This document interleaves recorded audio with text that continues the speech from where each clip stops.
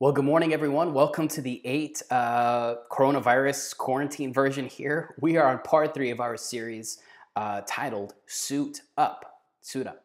We suit up depending on the occasion, depending on what the dress code is, depending on what game I'm playing, depending what battle is going on. I suit up or I equip myself accordingly in order for me to reach success in whatever I'm doing.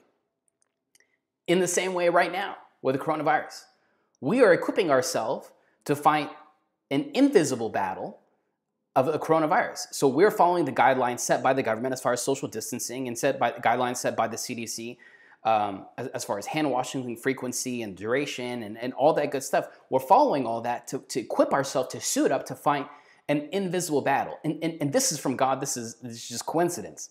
But even the subtitle, so the title and the subtitle of the series we're doing here at the 8 called Suit Up, our subtitle is Divine Armor for Invisible Battles. Divine Armor for Invisible Battles. So here, there is an invisible battle, and we're arming ourselves with these guidelines set to make sure that we do our part during this quarantine so everything can go back to normal. So we're abiding and submitting to what's being set.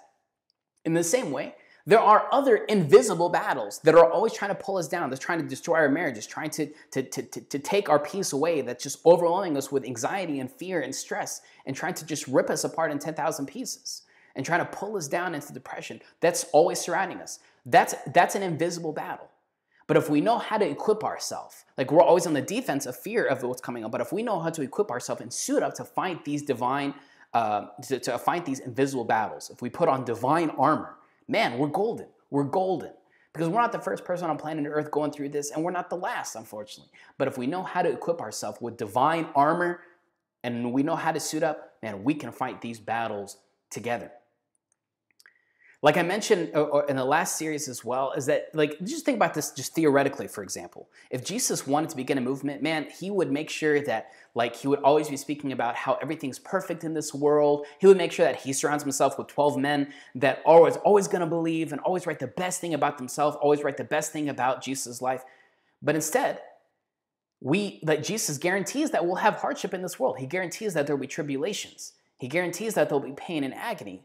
But he gives us comfort and joy and confidence and boldness to know that he overcame the world in order for us to overcome the hardships that come our way in this temporal world.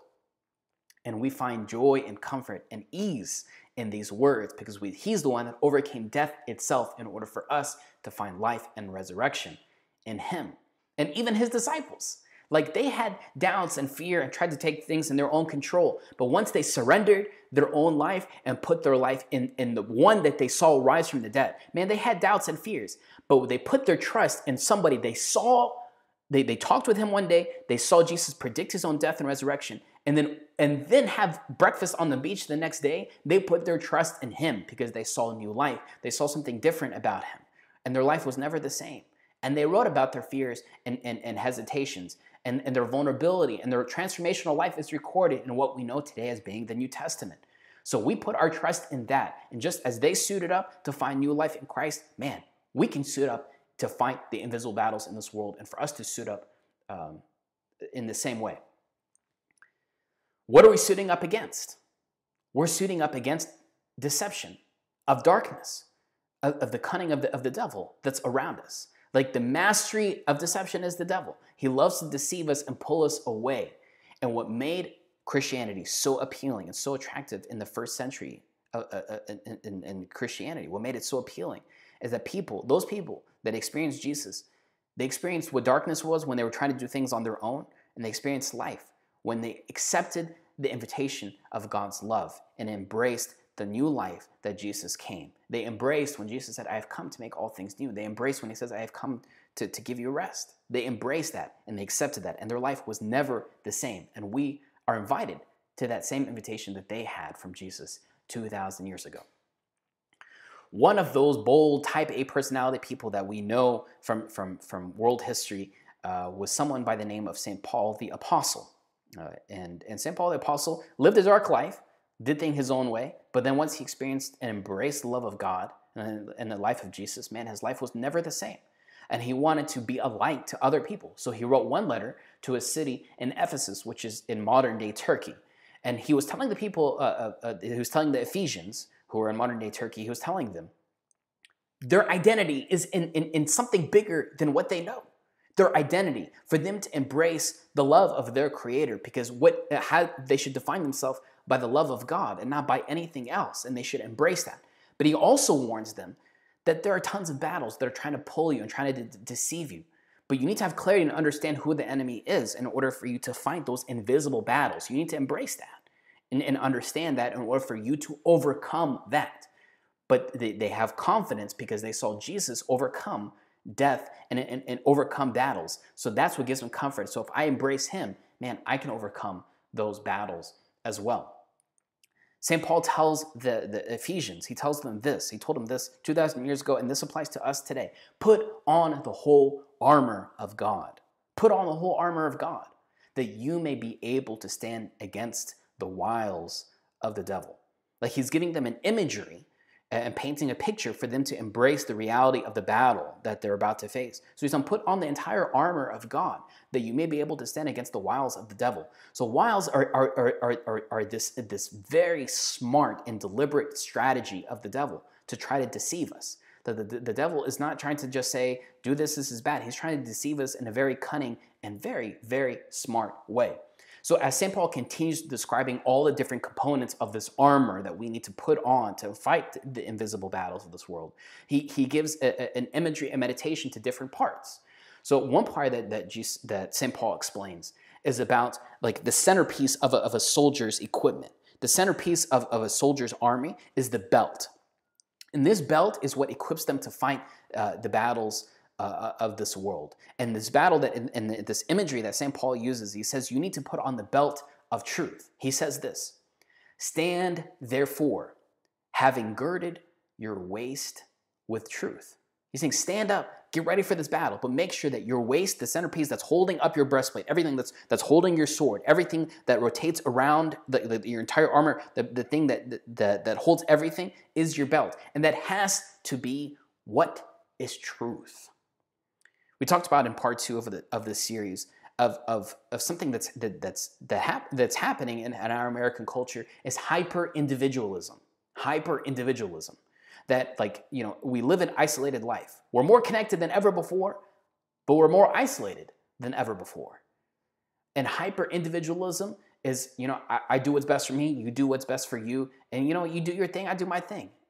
And even a common phrase that we hear that sounds attractive is my truth. Now, this is my truth. This is what's best for me. The second I say my truth, I am not using Merriam-Webster's dictionary for the definition of truth. Like the second I say my truth, like the word truth itself is an absolute. Like even the definition uses the word facts. Fact is an absolute. Okay, this is black. That's a fact. Okay, I can't that's not my opinion. This is fact. Okay, that's an absolute.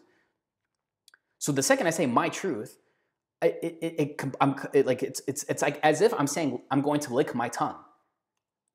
I can't lick my tongue. Like it doesn't make sense. It's the same idea when I say this is my truth. That goes against the definition or the essence of what truth is. There's relativism, and there's absolute.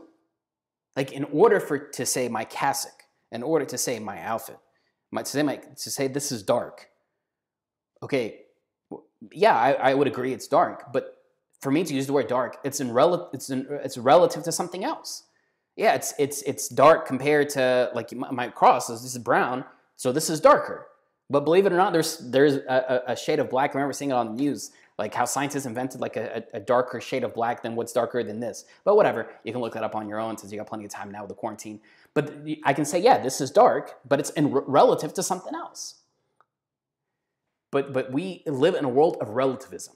If this is true for me, this is what works for me, this is what gives me inner joy, this is what gives me peace, nobody gets me, or that works for somebody else, but not for me. Man, I can't say that. Like there has to be something that's absolute, there has to be something that there's truth. I can't get in my car. Well, I know we're minimizing driving right now, but go along with me. Let's say after this whole quarantine and coronavirus goes away, I can't get in my car and say, what's true for me is to drive on the left side of the road. I feel like that's what's true for me. I can't do that. Like as an individual, I can't fall into that trap of individualism and saying, you know what, it makes sense for me to drive on the left side of the road. That's true for me. No, there has to be an absolute. There has to be an absolute set by a white line and a yellow line on the road in order for me to get to my destination. So in order for me to fight the battles of this temporal world, in order for me to be a better version of myself, man, I have to embrace what is the absolute and who is the absolute in order for me to fight this. There has to be guidelines set in order for me to get that. This is why Jesus said, I am the truth. I am the way. I am the life. And he's not in a restrictive way. He's saying truth is what will set us free. Like that's so liberating and that's so freeing for us to embrace that love and that truth. Let's make this a little bit more sensitive here. Sexuality. Maybe we like to find that in a very relative way. My expression of sexuality is like that's true for me. Like this is the way I am.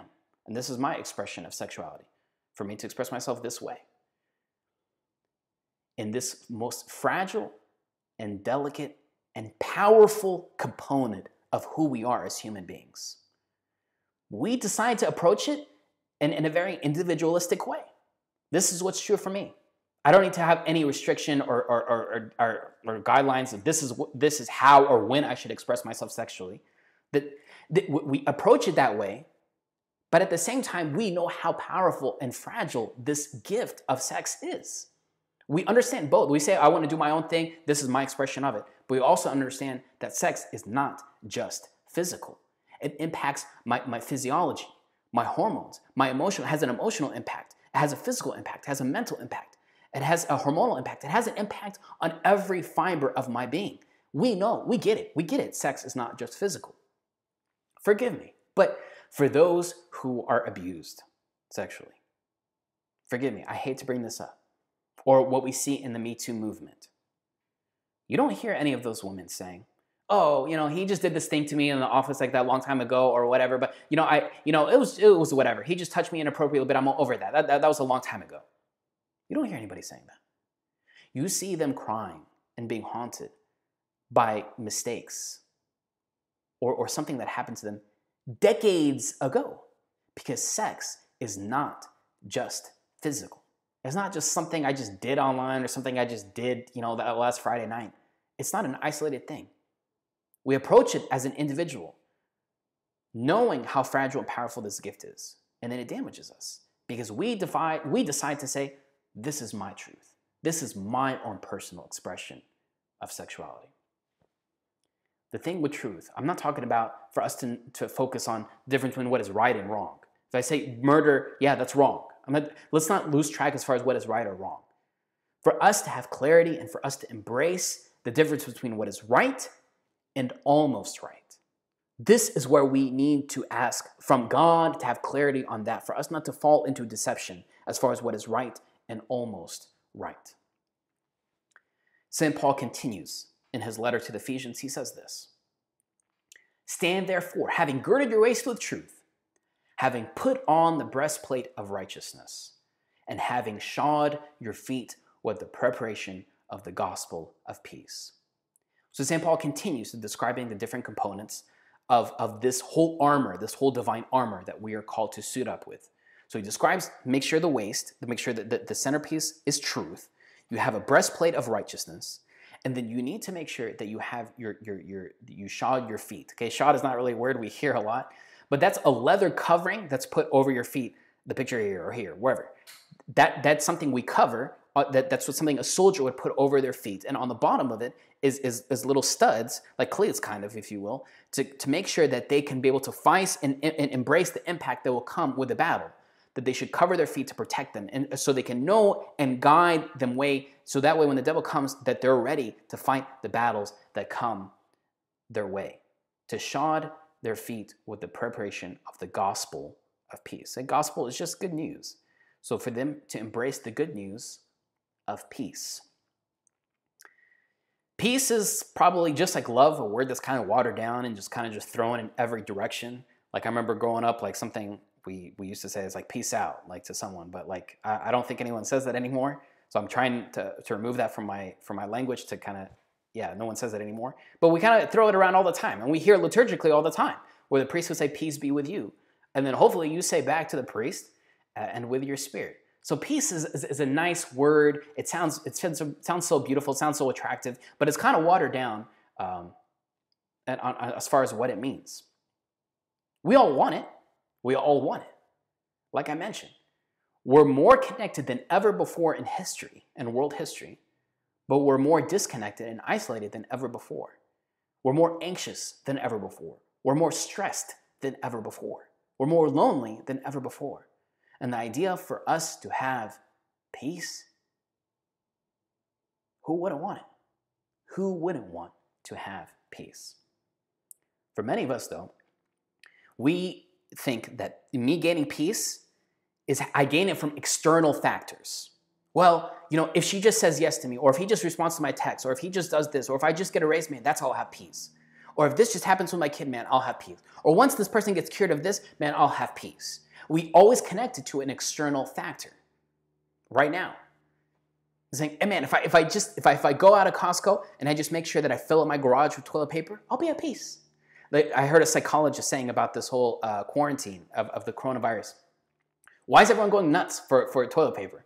I have my own theory. I'm not a conspiracy theory, but I have my own theory that Charmin is the one creating this whole thing just to sell more toilet paper. That's my theory. But who knows? I have no basis to that, so that's not preaching. Okay, that's just on the side. But like, why is everyone going nuts for toilet paper? I honestly don't know. Like, my wife and I had to check our closets. Like, do we need to buy more toilet paper? Everyone's freaking out. But the psychologist was saying on the news that everyone is wanting to get toilet paper because, like, I can't control a lot of things in this world. A lot of things are not giving me peace, okay? What's going on financially, the economy, my job, my kids are driving me nuts. I don't have peace with any of that. But you know what? Let me control what I can. So if I have 10,000 toilet papers in my house, that gives me peace. And we try to find peace in other ways. There's a lot of things that are out of my control, but there's some things I can control, that's what gives me peace. And we try to hold on to that. Peace is not by any external factor. It's not connected to any external factor. For me to have that inner, pure essence of what peace is, it's not connected to any external factor. It's not determined by the pace of life. A lot of people say, oh, if things slow down, I'll have more peace. Things are slowing down right now. Do we got peace? It's not connected to pace. It's not connected to the place. A lot of people say, well, if we go to the beach or like once we go on our summer trip or whatever, like that's when we'll have peace. It's not connected to a place. It's not connected to people.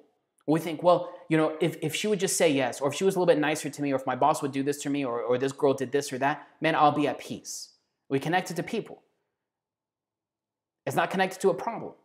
Oh, once coronavirus goes away and everything goes back to normal, then that's when I'll have peace. It's not connected to a problem.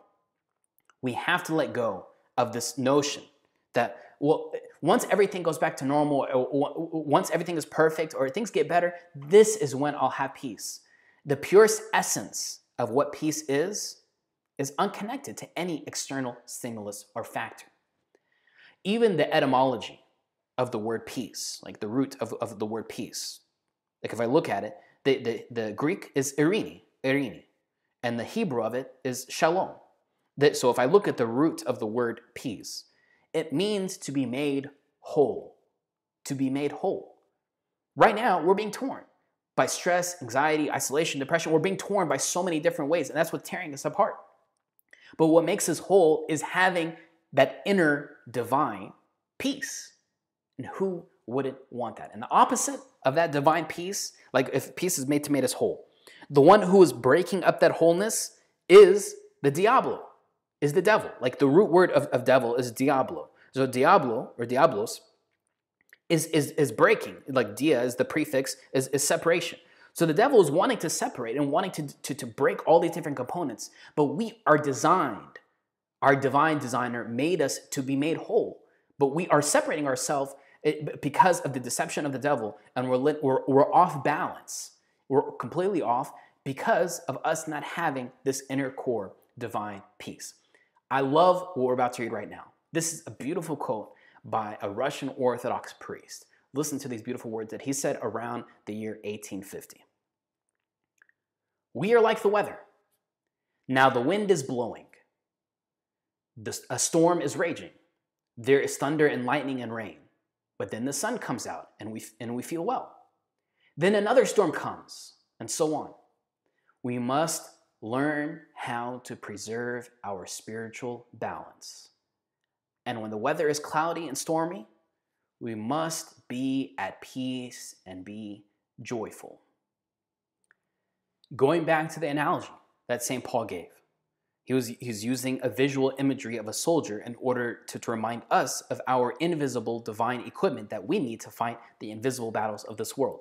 A soldier in any battle or any war, like, he has to have confidence, he has to have boldness, and he has to have peace in order to go out and fight the battle.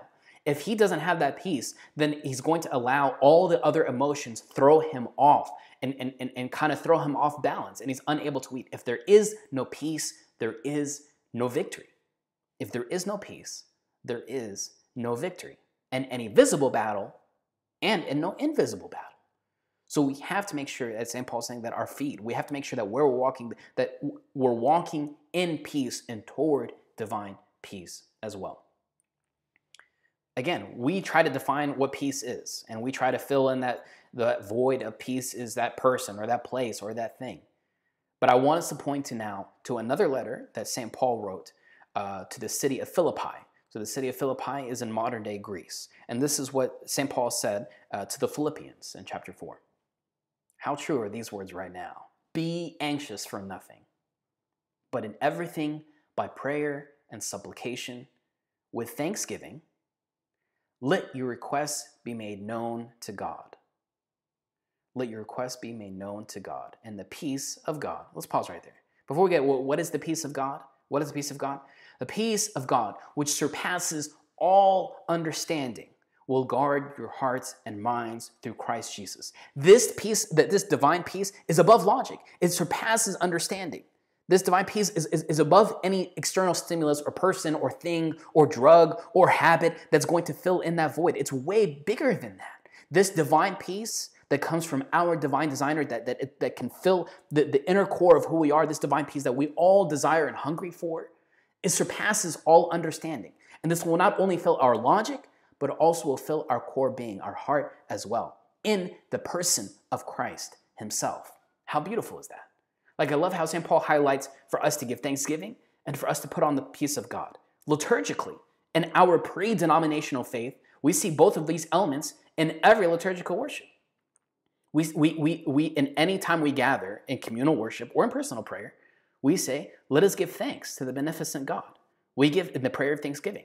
We start by giving thanks, by putting everything into context, for us to give thanks. Even though things might be not that great right now, but I want to give thanks for the one who is the beneficent.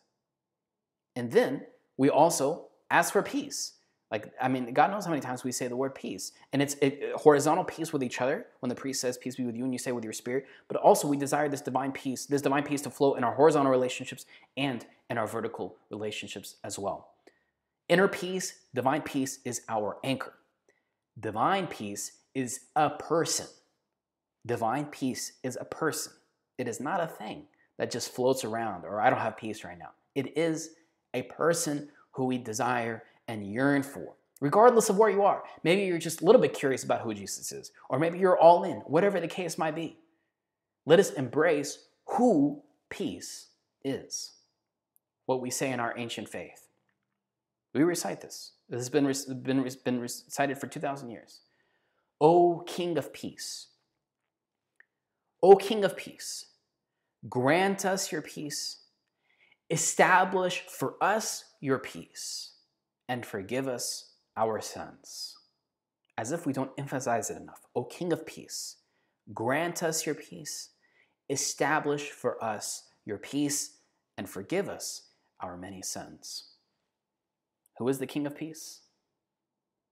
Listen to these beautiful words by an Orthodox priest by the name of Father Thomas Hopko.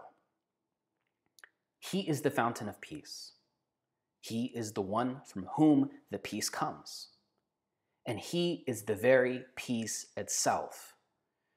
And that's what we are saying very strictly and straightforwardly right now. He is the peace, the source of the peace, the maker of peace, the bringer of peace, the content of the peace. He is the peace itself. This is why when hardships come our way, like in what we are in right now with coronavirus, like the words of King David, who who desired that inner peace, who yearned for that inner peace, and always put that in prayer and in his psalms. This is why he said these words. Though I walk through the valley of the shadow of death, I will fear no evil. Why am I fearing no evil? Because you are with me. This divine peace, which is above understanding, is with me. And this is what transcends any logic or anything or any person that might give me that temporary peace. Your peace transcends all that. And that's what I desire in my inner being. Because it's unrelated to any external circumstance. It's unrelated to that. This is why when we pray in every divine liturgy, like one of my favorite parts when we pray, keep us in your faith and grant us your peace until the end. Grant us your peace until the end. Have you ever seen someone that even through crisis, through hardship, you see them still having that peace, so you're like, huh? Like, how are they so at peace? How are they so like okay with what's going on? And you're freaking out inside, but you see them all being like holding everything all together. And I know I'm not the only one. I say that to other people. I'm like, man, how do they have that peace, which is above understanding? I remember, I think it was about a year and a half ago, my daughter, Ruth, I don't know, for some reason, she's in her room and she decides to run as fast as she can right into the dresser. And she busted her chin on like the handle of her dresser. Like I was downstairs, but my wife was upstairs, and she just saw our daughter, Ruth, just like run as fast as she can right into the dresser. I'm not sure what was going through her limited brain there, but she ran right through it and she busted her chin. So like there was blood everywhere and it was gushing, and it was like kind of open. So we run to the ER or whatever, and she had to get like layers of stitches. Like I didn't know you could get like 2 layers of stitches. So they had to get layers together. And we were like surprised. We were asking the doctors like, why is she so at like how come she's not panicking? How come Ruth is not panicking and stressing out about like the stitches and like how come she's okay? And the doctor was explaining, because mom and dad were at peace, she saw that peace. Like when she saw that we weren't freaking out, like she was not freaking out herself. Because peace is contagious. When we see it in other people, it puts us at ease. Anxiety is also contagious. But when we see peace in other people, we see that peace which is above understanding. Man, it rubs off on other people. This is how we're called to be a light to others. That even through hardship, we can't embrace heartache and tragedy and uncertainty and insecurity. But for us to, as we try to pursue this divine peace, that makes other people be like, man, yeah. Like that the person is pursuing like a peace that's above like this drink or this bottle to try to fill in that void. He's pursuing something so much bigger than that. This is the peace that we yearn for, and we're always going to be hungry for it unless we pursue it and find rest in the King of Peace himself. Now, looking to the source of peace, listen to these beautiful words by a 4th century bishop by the name of St. John Chrysostom. He said this: I am a father for you, says Christ, and a brother, a bridegroom, and a home, a nurse and a dressing, a root and a cornerstone. Whatever you want, I am for you. My desire is that you have no need whatsoever. I shall serve you, for I came not to be served, but to serve. I am a friend and a member and a head, a brother and a sister and a mother. I am everything for you. Just stay in communion with me. I have been poor for you and a wanderer for you, on the cross and in the tomb for you. How beautiful is that? He's a friend. He's a nurse. He's a physician. He's everything for us. And he desires to have communion with us. Peace is contagious. Peace is what we desire. It's unrelated to any circumstance. It's above that. It's above that. It is a person. Peace is a person. So as we continue to fight visible and invisible battles in this temporal world, let us embrace peace. Let us embrace the one who is peace. Because this is where we can find life. This is where we can find rest. This is where we can find all the different tough decisions and battles that pull on us every single day. Every time we pick up our phone, we have tough decisions to make. But let's find that peace which is above logic, which is above understanding, which is found in the one who is the King of peace. In the name of the Father, and the Son, and the Holy Spirit, one God, amen. Lord, so many things around us are wanting to pull us away from peace, are throwing us off balance, and we feel like we can do things our own. We feel like this person can give us that comfort or that peace. Man, all that stuff is only temporary. Lord, now as life is kind of slowing down and noise around us is maybe slowing down, let us embrace that noise and uneasiness that's within us, because that uneasiness is what we want to embrace, and for us to find peace and comfort, which only comes from you. Lord, as what St. John Chrysostom says, that you are everything for us, and you desire to give us new life. Lord, we want to accept your invitation of love and embrace, and let this be a new start for us throughout the season. Through the prayers of all your saints, Lord, hear us as we pray together, saying, Our Father, who art in heaven, hallowed be thy name. Thy kingdom come, thy will be done, on earth as it is in heaven. Give us this day our daily bread, and forgive us our trespasses, as we forgive those who trespass against us. And lead us not into temptation, but deliver us from the evil one. In Christ Jesus our Lord, for thine is the kingdom, the power, and the glory forever. Amen. Thank you, everyone, for watching the 8 Online here. If you want to catch up on any of the previous talks, make sure you check out our church website, sanmarkatl.church, and our YouTube channel and podcast to get up to date. All right, everyone. May God be with you. Take care.